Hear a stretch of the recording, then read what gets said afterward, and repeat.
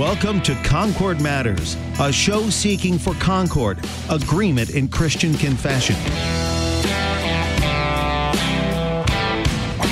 Concord mattered to Jesus and Paul, and so it does to us also. Spend these next 60 minutes as we talk matters of Concord. Concord Matters, a program produced by the Christ-centered leader in confessional broadcasting. Worldwide KFUO. Online at kfuo.org.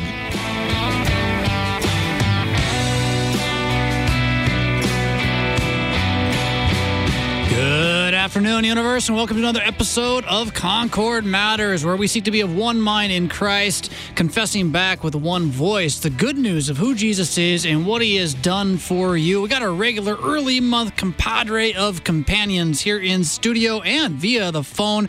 Pastor Sean Smith and Mr. Peter Slayton, along with yours truly, Jonathan Fisk, looking at the apology of the Augsburg Confession, defending justification by grace through faith alone, a good Reformation topic. And as we start in this morning, fellas, this afternoon, fellas, I want to ask Pastor Smith, you said, you warned me that last week it was going to be like this Reformation spectacular extravaganza. And I want to know if it really happened. How did it go?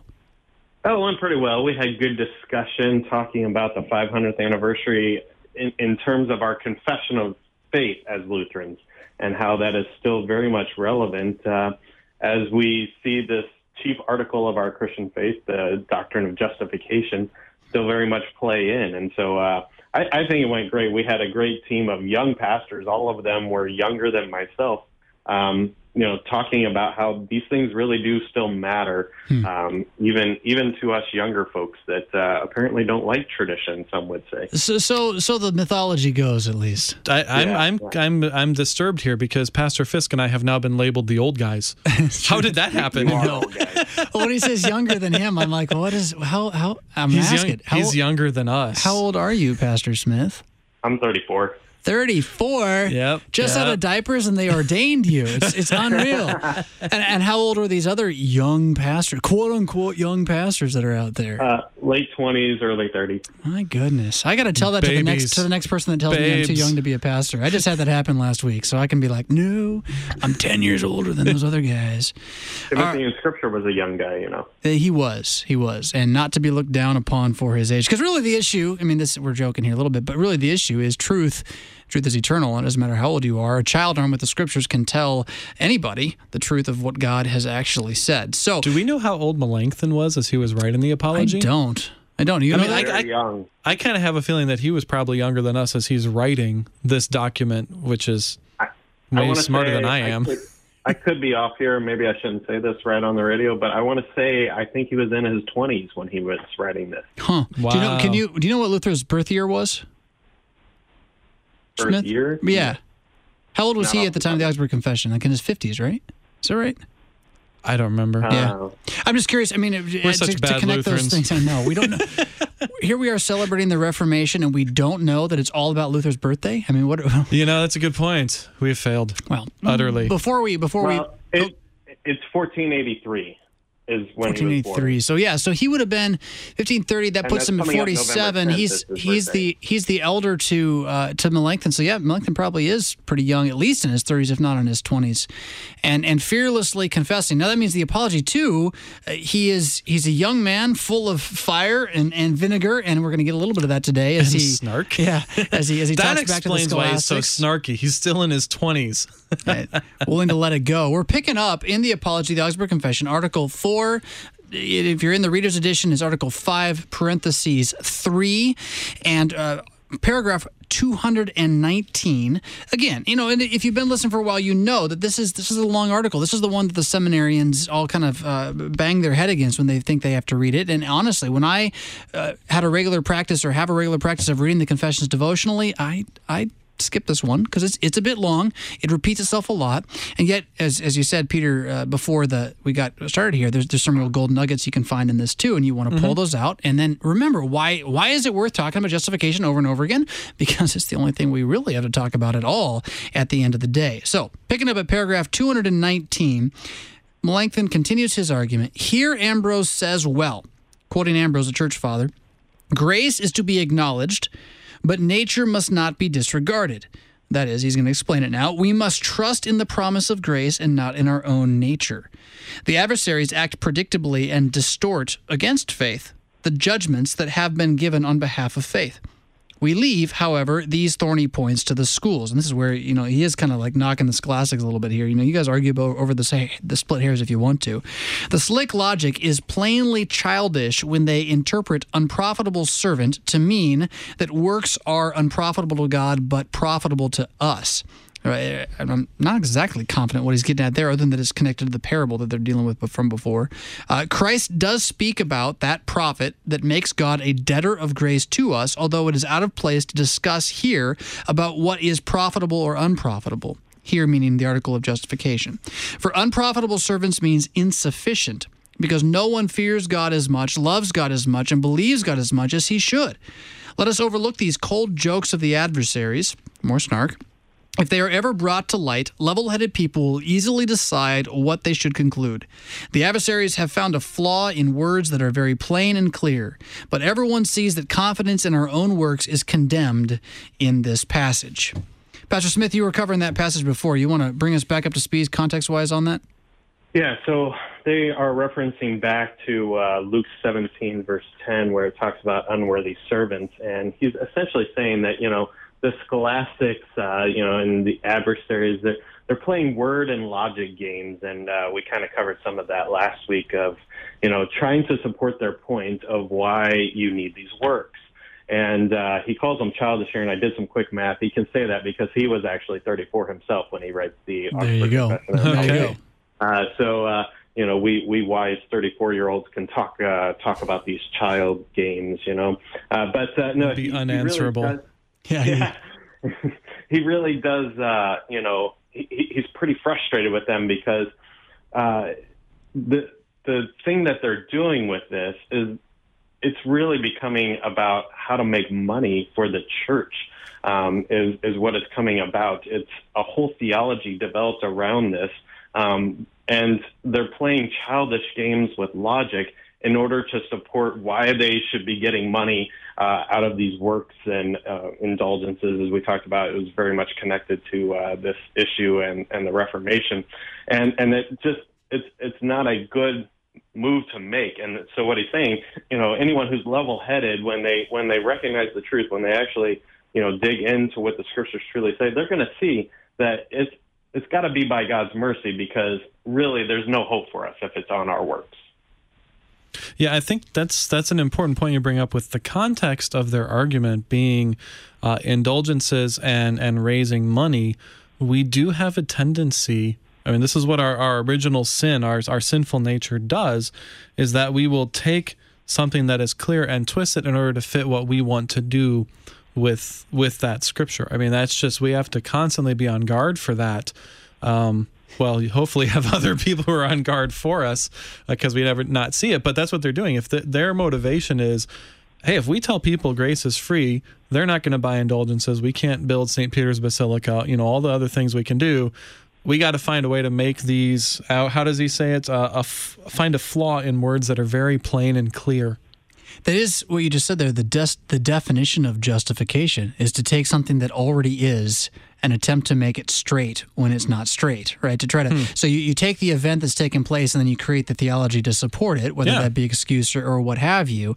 And it is at the root of our human nature. That is what we do, is we want to excuse what we have done, and so we seek to justify it. Now, the beauty of Christianity is that Jesus Christ has justified our unjustifiableness, but he doesn't do it with our works. He does it with his work on the cross. And he does it in spite of our works. Yeah, absolutely. Yeah.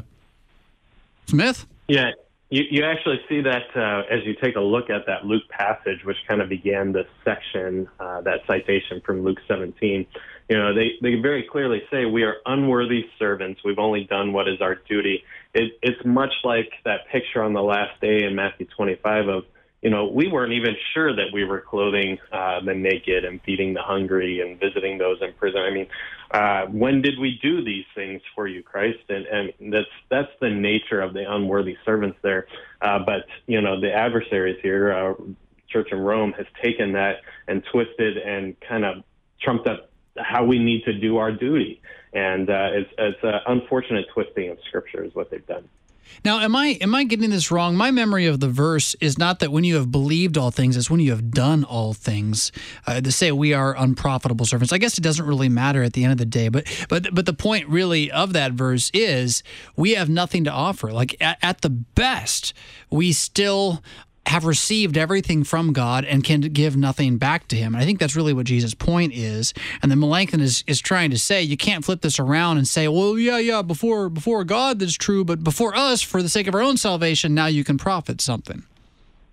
Yeah, I mean, even if you take a look just before this, it's the apostles crying out to Jesus, increase our faith, and he's telling them, the faith like a grain of a mustard seed, is all that you need.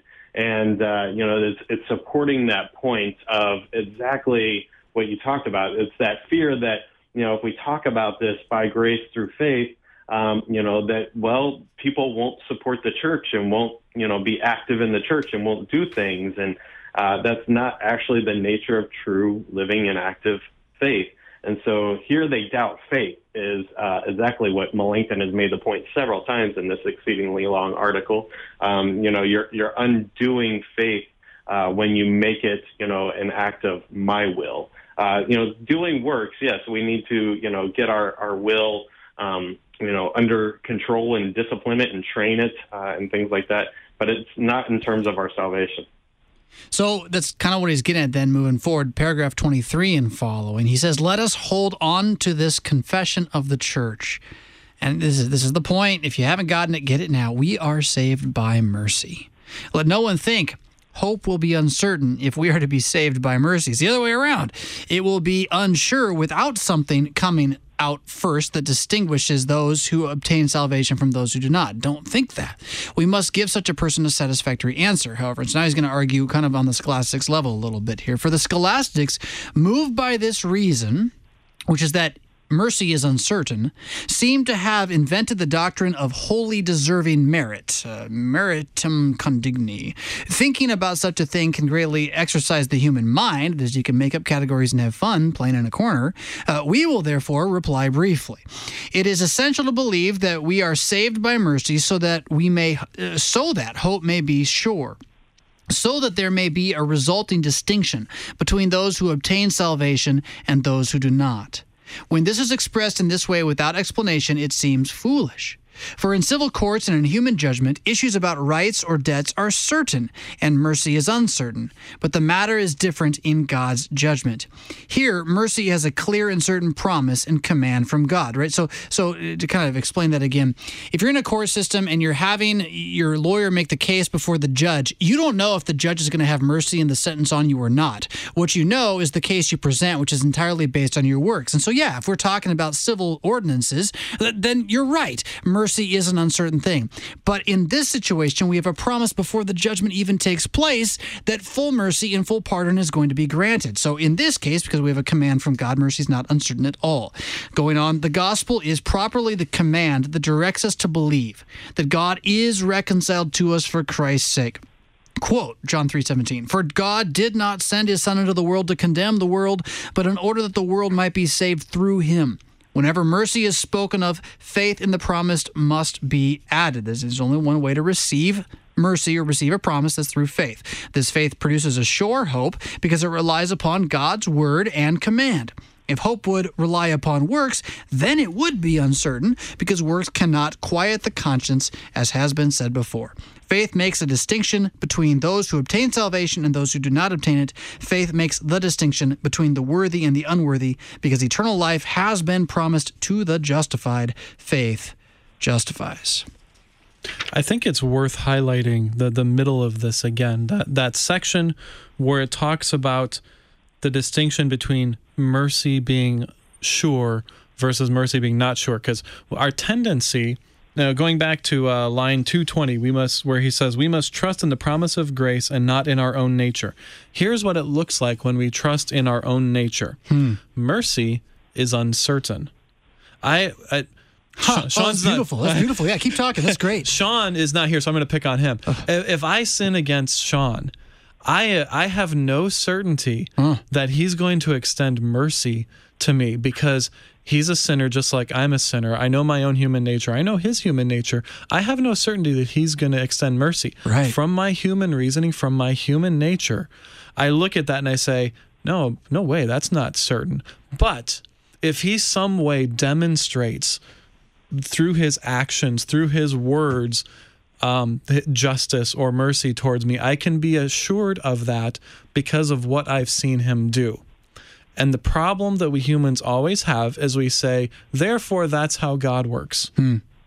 And that's the wrong move that we always make because that's what our sinful human nature does to us. This completely turns it on its head, and Scripture says, no, that's not how God works. He actually works the complete opposite way.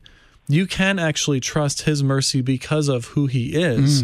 Based on his nature alone, you can trust his mercy and know beyond a shadow of a doubt, have that assurance because of him and what he has done and his character and who he is, specifically through Jesus Christ dying on the cross. I mean, that's where that happens. It completely turns it on its head. It's beautiful. Pastor Smith had just mentioned a moment ago the parable of the sheep and the goats in Matthew 25, and right before that's the parable of the talents, which all hinges on what you just said. You got two guys who receive the talents, and they believe that the guy who gives it to them is a merciful guy. So they go out and they invest and they make some more. Whereas the one guy who believes that this God is going to treat him with pure justice, right? And so that's what he would do. Because that's what he would do, exactly. But he's the point of the parable is he doesn't know who God really is. He doesn't know who his master really is. And we, if we judge God based on how we would act, end up in uncertainty when it comes to mercy. But when we judge God based on what God has said of himself, then we have an unbelievable but true and merciful God. Pastor Smith, you got to chime in on that before we go to break? Yeah, I would just quote a really good, awesome pastor from the past of the Lutheran Church of Missouri Synod named C.F.W. Walther, who talks about this. He says, faith is not merely thinking, I believe. Your whole heart must be seized by the gospel and come to rest in it.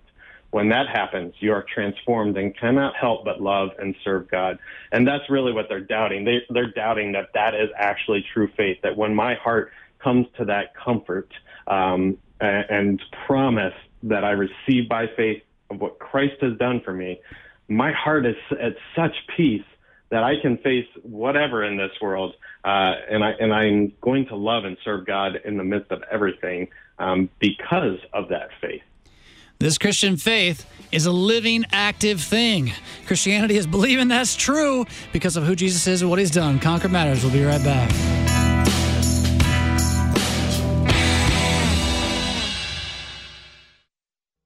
Concord Matters is a production of KFUO Radio. Christ for you, anytime, anywhere since 1924. Text the letters KFUO to 41444 to join the legacy with your tax-deductible gift. I'm Gary Duncan, the General Manager of KFUO. Our Fall Raleigh Week is going on right now with our Raleigh Day this Thursday, November 9th. What is the Fall Raleigh? Well, it's the time of year each year where we ask those of you who have not given to our ministry in the past to please prayerfully consider supporting this broadcast ministry. Again, would you please pray about it? Consider becoming a first-time day sponsor during this Raleigh Week. Also, a first-time giver. Maybe you can't give at the day sponsor level. That's okay. Become a first-time giver to our radio ministry and partner with us as we continue to share the gospel around the world. We have a brand new way for you to give. You can simply text KFUO to 41444 and make your gift today. Again, text KFUO to 41444 and make a gift that way. Of course, you can still give online, safe, secure, easy by hitting the Give Now button. You could send an email to us at gifts@kfuo.org and ask about the various giving levels or tell us you'd like to support the station and we'll get back with you that way. Or you can pick up the phone and call direct to Mary at 314-996-1518. That's area code 314-996-1518 and give to KFUO during this Raleigh Week and on Raleigh Day this Thursday. Thank you for supporting this ministry. We are worldwide KFUO, Christ for you, anytime, anywhere. The Lutheran Church Missouri Synod, on behalf of Concordia Plan Services, Lutheran Housing Support Corporation, Concordia University System, Lutheran Church Extension Fund, the LCMS Foundation, and Corporate Synod, daily reaches out to our members and partners, working together to support our local, global, and international ministries, church workers, and LCMS initiatives at large to carry the mission forward and to serve each other in love. Opportunities to serve, lcms.org/careers. The Bible Illuminated. In Bibles from the Middle Ages containing beautiful illustrations that bring the Bible to life. One of the most beautiful examples of these illuminated manuscripts on display at Museum of the Bible is the Book of Hours and Psalter of Elizabeth de Bohun, the great-grandmother to King Henry V of England. It contains the Book of Psalms and a Book of Hours, which organize prayers and readings from the Bible to be read at certain hours throughout the day. Illuminated manuscripts were handwritten and embellished by monks and scribes who would labor for years on a single manuscript. And in the years before widespread literacy in Europe, illuminated Bibles became a way for people to learn and understand the teachings of Christianity. Brought to you by Museum of the Bible, opening this week in Washington, D.C.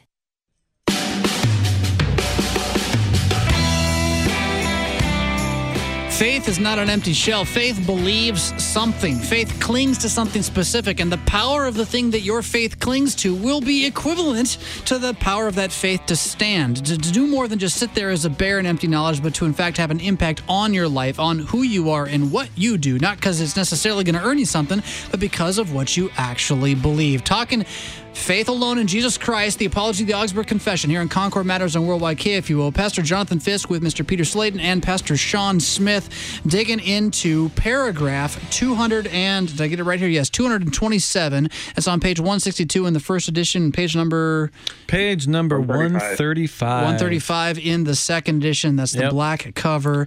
Lengthen continues. Oh, I'm going to let you read this, Peter. Sure, I'll read this one. Here again, the adversaries will cry out that there is no need of good works if they do not merit eternal life. These lies we have refuted above. Of course, it is necessary to do good works. We say that eternal life has been promised to the justified, but those who walk according to the flesh, Galatians 5:19-21, retain neither faith nor righteousness. For this very reason we are justified. Being righteous, we may begin to do good works and to obey God's law. We are regenerated and receive the Holy Spirit for the very reason that new life may produce new works, new dispositions, the fear and love of God, hatred of lustful desires, concupiscence, and so on. This faith arises in repentance and should be established and grow amid good works, temptations, and dangers. This is so that we may continually be more firmly persuaded that God cares for us, forgives us, and hears us for Christ's sake. This is not learned without many and great struggles. How often is conscience aroused? How often does it awaken even to despair when it shows either old or new sins, or the impurity of our nature? This handwriting is not blotted out without a great struggle. Colossians 2:14. Which I think is the nailing of the debt to the cross verse there. Pastor Smith, opening thoughts? Well, there's a way in which if the church in Rome would acknowledge that this struggle of what they fear, that the good works won't be there, is actually a product of the sinful nature, and how do we deal with the sinful nature, then we would possibly have agreement here. But there's not agreement there. They think that, you kind of have to cooperate and produce these good works before there's faith, before there's assurance of salvation. And so it's just a wrong understanding of faith, as we've talked about many times here. Instead of just saying, look, I acknowledge the sinful nature. There will be those who are lazy and complacent. But there's a way in which we deal with that, preaching God's word of law, and instead of, making it a matter of salvation. Now, I've got a question about Roman theology here, and maybe you guys can help me out here. But I seem to remember, and this is where I may need correction here, that part of Roman theology includes baptism getting rid of original sin, or is it simply the consequences of original sin? Because I'm thinking if part of their theology is that baptism actually washes away original sin, that could be where that disconnect comes, Pastor Smith, that you're talking about there. If they're going to deny the original sin and the effects of it entirely and say it's no longer there, well, then, yeah, I could look at this person and say, you should be able to do that on your own. If you no longer have that sinful nature, or if it's been taken care of in your baptism, my theology should say, yeah, all right, work this up. Let's make this happen. You've got it within you to do this, and let's go. Maybe I'm not understanding. I think even your question is coming from a point of view that believes original sin is something more than inherited guilt. That for them, original sin is not your condition. It is simply the guilt you have inherited from Adam, and that baptism takes away that guilt, and all that remains is the guilt that you yourself earn. Yeah, I mean, that is my question. What is their view of original sin, and how does that impact this? Because I could see the connection there, because in the Augsburg Confession, Article 2 is original sin, and if I remember correctly, there was disagreement on Article 2. They didn't agree with us on that. Can I jump in? No. Too late. Peter's my guest, and I'm the host, and you're not here. So, yeah, no. Go. We know you have the Roman Catholic Catechism memorized, so we definitely want your answer on this. I was a part of the show back when we were dealing with Article 2. It seems like 2 years ago or something like that. But just one. Yeah, maybe that's what. But yeah. So the very first line in the apology of this is, the adversaries approve Article 2, original sin, but in such a way that they actually condemn our definition of original sin, which we gave in passing. So I mean, yeah. So there is that disagreement, and see. I'll boil it down to the simple Catholic position on this is what Christ did in his death on the cross was deal with the sin problem that makes it possible for you to love and serve God. And it's up to you to do that in order to be worthy. And so that's where all the good works come in. That's the nature of satisfaction. When you confess your sins, that you would also then have penance, that you do acts that show your love for God and things like that, and that's where these get in. And so their problem is in their definition of sin. They don't see it all connected together. They don't see that Christ died to wipe away the penalty of sin and actual sin. So is one of the things we have going on here then their position that Christ's death on the cross, either applied to you in baptism or in some way, actually changes your nature to where it is no longer original sin or total depravity, if we're going to use more reformed language in this case? Again, I don't think that they think the nature's got a problem. The sin is not a condition. Oh, gotcha. Sin is not a condition. Sin is stuff. So they're that's not even going to recognize that nature. I don't think thing so. To begin Now, with. Okay. As we're talking, which still leads us to the same point. Yes. But yeah. Okay. It's important to recognize, though, too, is even as we talk about Roman theology, and this connects to something else that you and I were talking about on Facebook recently with Richard and whatnot, that there's a difference between what Roman Catholics actually teach and then what American Roman Catholics believe. Sure. Right? And so as we're saying this out loud, there may be Roman Catholics who are your friends that just totally don't agree with anything I just said. You come and say this and they're like, what? That's not what we believe. But it's important to know that there is, if anybody kind of mirrors the Lutheran Church in having a confession that they hold to, it is the Roman Catholic Church. The Roman Catholic Catechism, which is as thick as the Book of Concord and maybe more intense in terms of its depth of things that it covers, that is what you're supposed to believe as a Roman Catholic, and you're not really free to say you don't believe it. I mean, you are, obviously you can, but you're not supposed to, right? And so what we're talking about when we talk about what a Roman Catholic believes about sin, we're trying to get at what their catechism says. I just want to say that for the listener, especially if we've got a Roman Catholic listener who's like, I don't believe that. Well, read your catechism. You should. Yeah. So, Pastor Smith? Well, yeah, and I mean, I often like to, I do a couple things. I show the Catholic Catechism to my catechism students and say, just be glad you're not Catholic. Because you're right, it is quite thick. There's a reason ours is called the small catechism. Right, but But yeah, the other thing is I encounter a good number of Catholics and so forth, and they are brothers and sisters in Christ. We just believe that they have this heterodoxy, which we tried to solve in the Reformation, but it just didn't work out. But American Catholics don't realize how un-Catholic they really are. And if you dig into the writings, they would find a whole lot of things that they really don't agree with. But also part of the problem of the Catholic Church, just to be charitable to it, is that they're so big and so massive and have such a wide range and so many traditions that have kind of come in with different Catholic orders and things like that.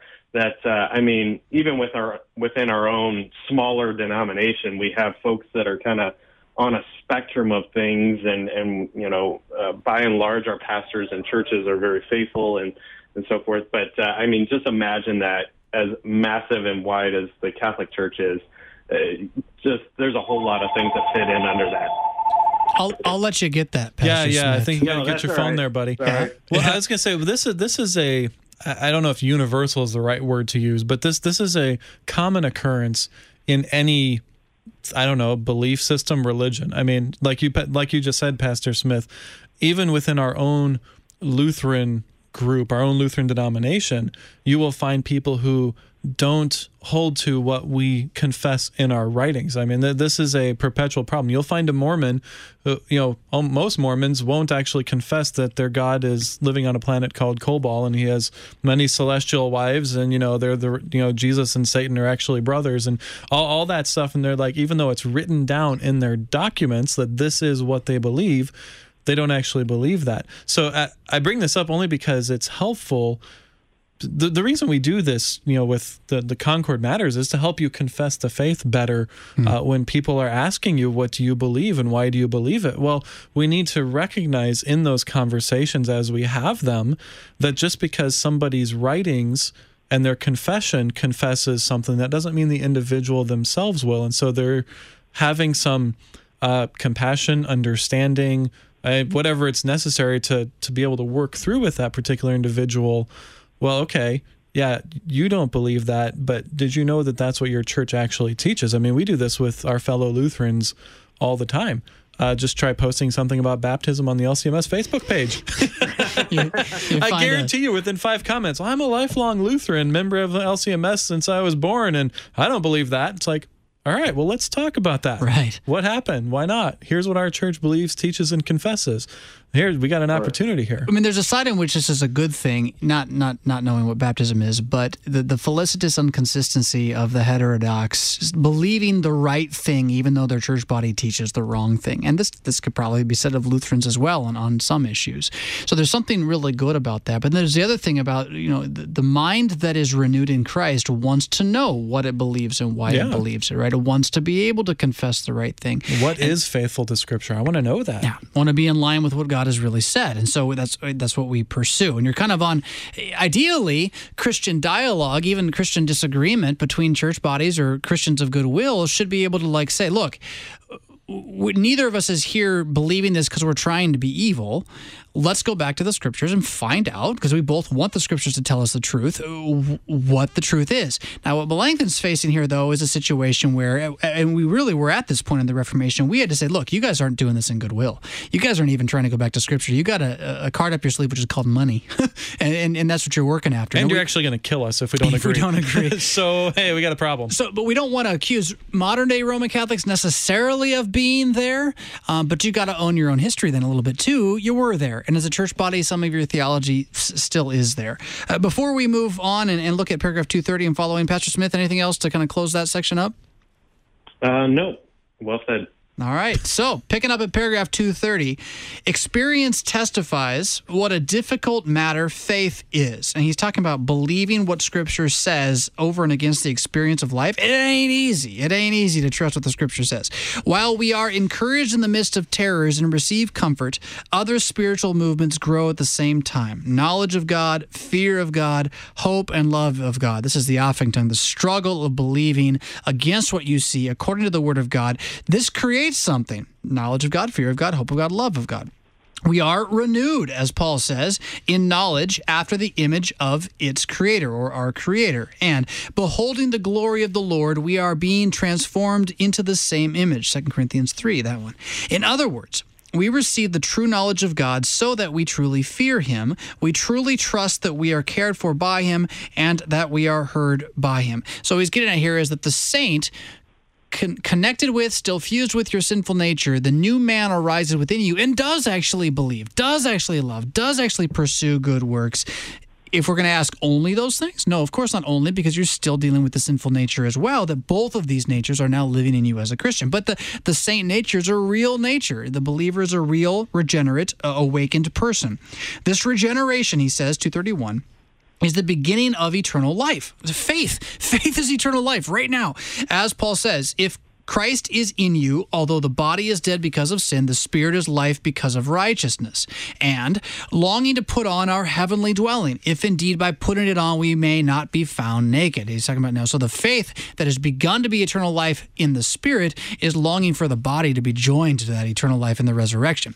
The honest reader, and this was, he's kind of accusing them of not being honest readers here. The honest reader can judge from these statements that we certainly require good works, which is the accusation, which is that we don't teach good works and faith alone would destroy good works. You can tell we're not against good works, since we teach that faith arises in repentance and is bound to increase in repentance. We place Christian and spiritual perfection in these matters, if repentance and faith grow together in repentance. The godly can understand this better than the adversary's teaching about contemplation or perfection. However, just as justification applies to faith, so also eternal life applies to faith. Peter says, obtaining the outcome or the fruit of your faith, the salvation of your souls. For the adversaries confess that the justified are children of God and co-heirs of Christ. Afterward, because works please God on account of faith, they earn other bodily and spiritual rewards. For there will be distinction in the glory of the saints. Kind of a back end there to this, right? That in glory we will have levels of reward, even though there is no level of bliss, and that this will be a following of our works or our created state into paradise. The big example of this from Scripture being the 12 thrones that the apostles are told that they will sit on. You and I won't get to sit on apostolic thrones in the life of the world to come. That's actually a good thing. I'm okay with that, right? We should all be okay with that. We're going to be blissfully enjoying where we are. That point is not his main point here, right? His main point is we are not against good works. Faith alone does not destroy good works. In fact, if you want real good works, true love of God, true fear of God, true knowledge of God, it starts with faith alone. Sean, go. Yeah, okay. We were pointing at you, didn't you see? No, I didn't. Oh, man. It's amazing, an hour and a half away down here. Yeah. So the thing that really makes that he's bringing out here is what makes possible to believe these things that are difficult to believe by our sinful nature, our repentance and faith. Without those, you're right. You're going to have folks who become lazy and complacent and aren't living as true Christians, producing the good works that they're called to do, building the kingdom of God here on earth through the church and supporting that work. But where repentance and faith is present, we don't fear those things actually getting done. It reminds me of a conversation kind of in my own personal ministry here that I've been having with someone of another Lutheran denomination from us. And, talking about how we view Scripture and how that denomination likes to throw some things out of Scripture. And what I recognized in that conversation with them is that what they're wrestling with is that by our very sinful nature, we're kind of opposed to the way God calls us to live. And we're kind of opposed to live and believe a whole lot of things that God calls us to believe in Scripture in the way that we're to live our lives. But the reality is that I can't just kind of beat them over the head and say, well, God says it, if you don't do this. The reality is it is what God says, and we believe it. It is true. But what is going to be necessary to say amen to that is repentance and faith. It plays into Jesus all the time says, he who has ears, let him hear. I mean, without that understanding of faith, we don't have ears to hear. And so this is what Melanchthon is making the point of exactly when it comes to these good works. And he says, Rome, you're coming at it all the wrong direction because you're misidentifying the sinful nature. You're misidentifying what faith is. You're not going to actually produce with any hope of salvation these works within your people. He brings in a statement that just jumped out at me as we were reading it that actually should strike fear into our hearts, because here at the end of 232, right before 233, just this simple clause, the godly can understand this better. That statement jumped out at me. I was like, oh, so if you don't understand it, he is implying that you may not be one of the godly. You may not be one of the regenerate, one of the saved. I mean, he's kind of given a backhanded look. If you don't actually understand this, you might not actually be saved. That's really scary. It is. It is. I mean, just to think about that, if you can't grasp this justification by faith apart from your own merits and you fight against that, you might not actually be a Christian. This is the forgive us our trespasses as we forgive those who trespass against us. If mercy and grace is not the dominant theme of your Christianity, it's not Christianity. Yeah. And you're starting from somewhere other than Jesus on the cross. Yeah, exactly. Yeah. And that's a challenging and terrifying thought. And frankly, the conscience of the Christian being wallowed in repentance in a healthy way is always going to be like, well, is it? Am I? Do I? Right? Whereas the adversary's position here, the ungodly position, is going to be defensive. It's going to be self-defensive about that kind of an accusation. Well, how dare you tell me I'm not a Christian? And he even talks about that earlier in one of our readings. How often is conscience aroused? How often does it awaken even to despair when it shows either old or new sins or the impurity of our nature? This is what will happen as a Christian. Your conscience will arouse you eventually as you grow in sanctification, if I can even say it that way, to the knowledge of the depths of your own depravity. There was a Luther quote that I saw on Facebook. I wish I could remember it. But it was essentially something along the lines of, as we begin to truly understand original sin, we will become truly terrified at the depths of it. I mean, that's just what happens when you are confronted with that. The problem is, as Rome has done, they'll take that turn and say, you know what, I'm going to deny that doctrine entirely because I don't like where it goes, or we're going to call that not sin, or whatever it is you do. It's like, instead of running to the cross and running to Jesus and saying that's the answer, we run to other things, things that we can control, that we can manage, if you will, in one way or another through our own works. And right here he's saying, no, actually what's going to happen is, like you said, you're going to see how bad it truly is, and that's actually part of being a Christian. Yeah. That's a good thing. The growth and again, that's not terminology I use a lot either, that growth and sanctification. But if we meant by it, growth into a downward depressing awareness of how unsanctified and unrighteous I really am and how fulfilling Jesus is. As long as that turns us to Christ, yes. Yeah, right, exactly. But growth of conscience or the awakening of conscience, the reawakening, the continual prodding of the conscience, which doesn't deny that the good work ought to be done, that the good work is good, right? So lack of belief is going to say, I need not do it. I don't care if I have to do it. The conscience is going to say, I wish I had, I want to, right? The good that I would do is what I find myself not doing enough of. Thanks be to God for Christ. That is sanctification, ultimately. Pastor Smith, before we read on, anything? Well, I want to be careful that we don't sound too reformed now either. Yeah. Well, that was my goal. I'm trying. The pendulum has swung to the other side. Look, I've been making progress. Don't mess with my progress.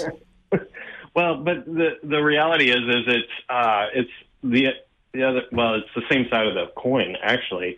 The struggle is that instead of talking about growth and sanctification, I've learned to adopt the language of growing deeper in the gospel.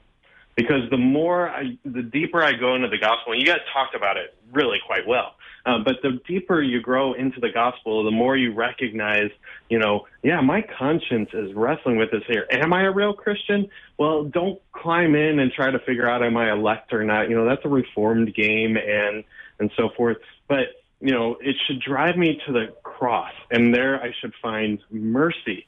And shame on the church body that doesn't proclaim that mercy to me, because when I receive that mercy, I grow deeper in that gospel, and my heart comes, as I quoted C.F.W. Walther earlier in the show, my heart comes to rest in that gospel, and I have such peace with that it abounds in so many good works. And so that's the way I have learned to cultivate talking about this, is growing deeper in the gospel rather than growth and sanctification or anything like that. Yeah. So that we don't become reformed, Pastor Smith has told us that our heart needs to rest in C.F.W. Walther, and we have heard him clearly saying that. I was just going to add on to that.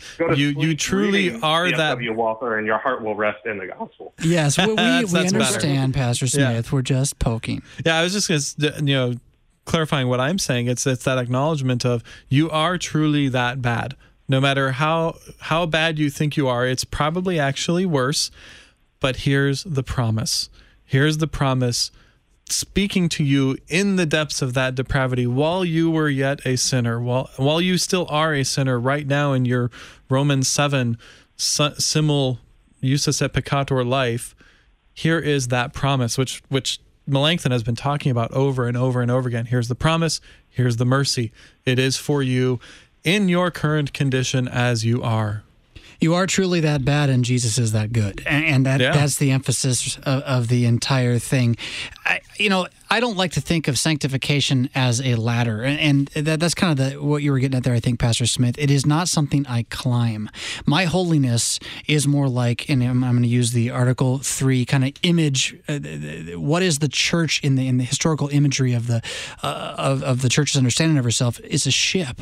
I'm not on a ladder in the ocean. Doesn't do me any good, right? But a ship, this I can stand on. I don't want to get off it. I really don't. Not in the storms and the chaos of the present age. I want to stay on the ship, and I want a ship as a pilot who's not me, someone who can see the way through the storm. And to think of sanctification in that way, that it's something I stand on, and there's certainly plenty of work to do on the ship, but it's something that's actually moving me, and it does not rely on me moving it. So, can I get a little more text under our belts before we move on, guys? Yeah, we've got just a few minutes left here. Paragraph 235, continuing to talk about this heavenly rewards concept, so a little different direction from where we were just talking. He says, here the adversaries reply that eternal life is called a reward, and that therefore it is merited in a wholly deserving way by good works. We reply briefly and plainly. Paul calls eternal life a gift. Oh, yes, right there. Focus on that. Circle that word, gift. Because by the righteousness presented for Christ's sake, we are made at the same time sons of God and co-heirs of Christ. As John says, John 3, whoever believes in the Son has eternal life. St. Augustine says, as also do many others who follow him, quote, God crowns his gifts in us. Elsewhere it is written, your reward is great in heaven. That's Luke 6. If these passages seem to conflict for the adversaries, they themselves may explain them. There's the snark, right? So if it sounds like the adversaries are wrong, they are, is kind of what he's saying. But the adversaries are not fair judges. They leave out the word gift. They also leave out the primary teachings of the entire matter. Furthermore, they select the word reward and twist its meaning not only against Scripture, but also against the common use of language. In this way, they conclude that because our works are called a reward, there should be a price paid for eternal life. They assume they are worthy of grace and life eternal and do not stand in need of mercy or of Christ as mediator or of faith. I mean, he's not really pulling the punches there at the end. Thoughts? Yeah, can I jump in here? Please. I think I've come to understand this in the nature of understanding the 3 articles of the Creed, and especially when you recognize that the second article, the article on our redemption, which is what we're talking about here, our salvation won for us in Christ, it flows out naturally from that first article where we talk about all these first article gifts that God gives us. I mean, would we look at those as rewards? Have I earned the fact that I have a life? Have I earned the fact that I have food, clothing, house, home, wife, and all these wonderful blessings that come to us by God's fatherly and divine goodness and mercy? I mean, that is so key to understand, that when we understand all of these come to us by God's gift, and he, of course, gives them to us to be used to his glory. And when we recognize this salvation, which is our biggest thing that we need from our Heavenly Father because we can't earn it on ourselves, we recognize what a gift it is. Our heart really does cling to that and say, this is a beautiful thing. And even though I am quite unworthy of it, I'm going to thank and praise, serve, and obey him with this wonderful gift that he has given. And so, yes, faith will produce works. But if you look at it as a reward, something I've earned, well, then I'm prone to sit back all the more, I think. At least in my life, I can see my own mind working this way. If it's something I've earned, then I can do with it what I want. And if I want to sit back, then I'm probably more prone to do that than when I see it as gift given to me. You gave me a cool image there with pointing out, and it's exactly right, that the good works are the reward of eternal life themselves. They're not rewarded, they are the reward. So think about this, like you're at some like sporting event, end of the season thing, and everyone's getting their trophy, and you get handed your trophy, and you're like, where's my trophy for my trophy? Do I get a trophy for getting a trophy? Right? That's what we're trying to do when we make good work something that gets rewarded, right? They are the reward of being created by a good God and getting to live under his kingdom. Living within his perfect will, as we've talked before about his law is his will for our life, that is a reward itself, that I'm living as God wants me to live, as he intended me to live. And this is a wonderful thing. Yeah. I mean, Pastor George Borghardt of Higher Things is fond of quoting, I believe, Professor Norman Nagel of Emeritus and now in glory, formerly at Concordia Seminary, St. Louis. So just this little line, and it can be misunderstood, but it's really important. He just says, it's all gift. It's all gift, right? And to understand how God is approaching us, even in our sinful condition, he's turning the evil for good. It's all gift. He keeps wanting to do more good. All the evil, that's from us. And the more that we believe that, the more we're going to want to extend that grace to other people. With about 2.5, 3 minutes here left, Pastor Smith, closing thoughts on the hour. What a wonderful gift it is that we have this by faith. But I do want to clarify, you just said Dr. Nagel in glory. Did I miss something? Oh, I missed something too. I did it backwards. I'm sorry. It's Dr. Feuerhahn is one of two great men, and one has left us. The other's still here. You're right. Yeah, I was going to say, I just saw Dr. Nagel not that long ago. Our listeners just had a heart attack. Like, what's going on? Fizz, what are you doing? I'm sorry. But I almost did. Yeah. But yes, well, and as we talk about that in glory, I mean, that's exactly what leads such faithful lives of faithful confessors before us. I knew Dr. Feuerhahn very well. I grew up around him, and he is the one who rests in glory. And he led such a faithful life of confessing Christ because his heart rested in the gospel. He saw it as a gift of God to him, and he lived to God's glory every single day. And Dr. Nagel does the same, and may we endeavor to do the same in our lives as well. I mean, you can just see the reward to the people around them of somebody who lives in that way. The legacy they leave behind isn't a legacy that is focused on them. I think I have not had the privilege of sitting under either of these men. I haven't been to seminary, haven't been taught in that way.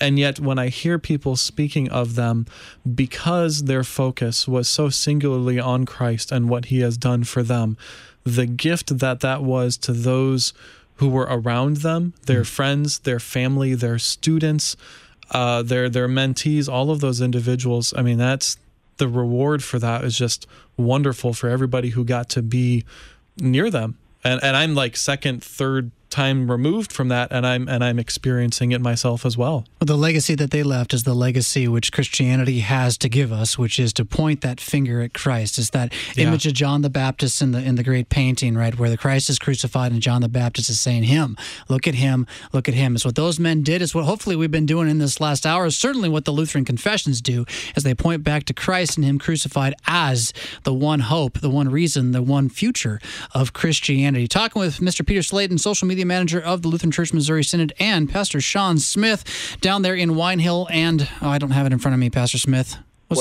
West Point. Thank you very much. I'm Pastor Jonathan Fisk. You are listening to Concord Matters, where we do believe that what God has said is so unifying, so true, that if we commit ourselves to studying it, what we're going to find is our minds become one in Christ, our words become conjoined in one alleluia, one great confession, and, well, it's all going to lead to that great day in which we stand together under His blood forever and ever. Amen. You listen to Concord Matters on Worldwide KFUO. We'll catch you next week.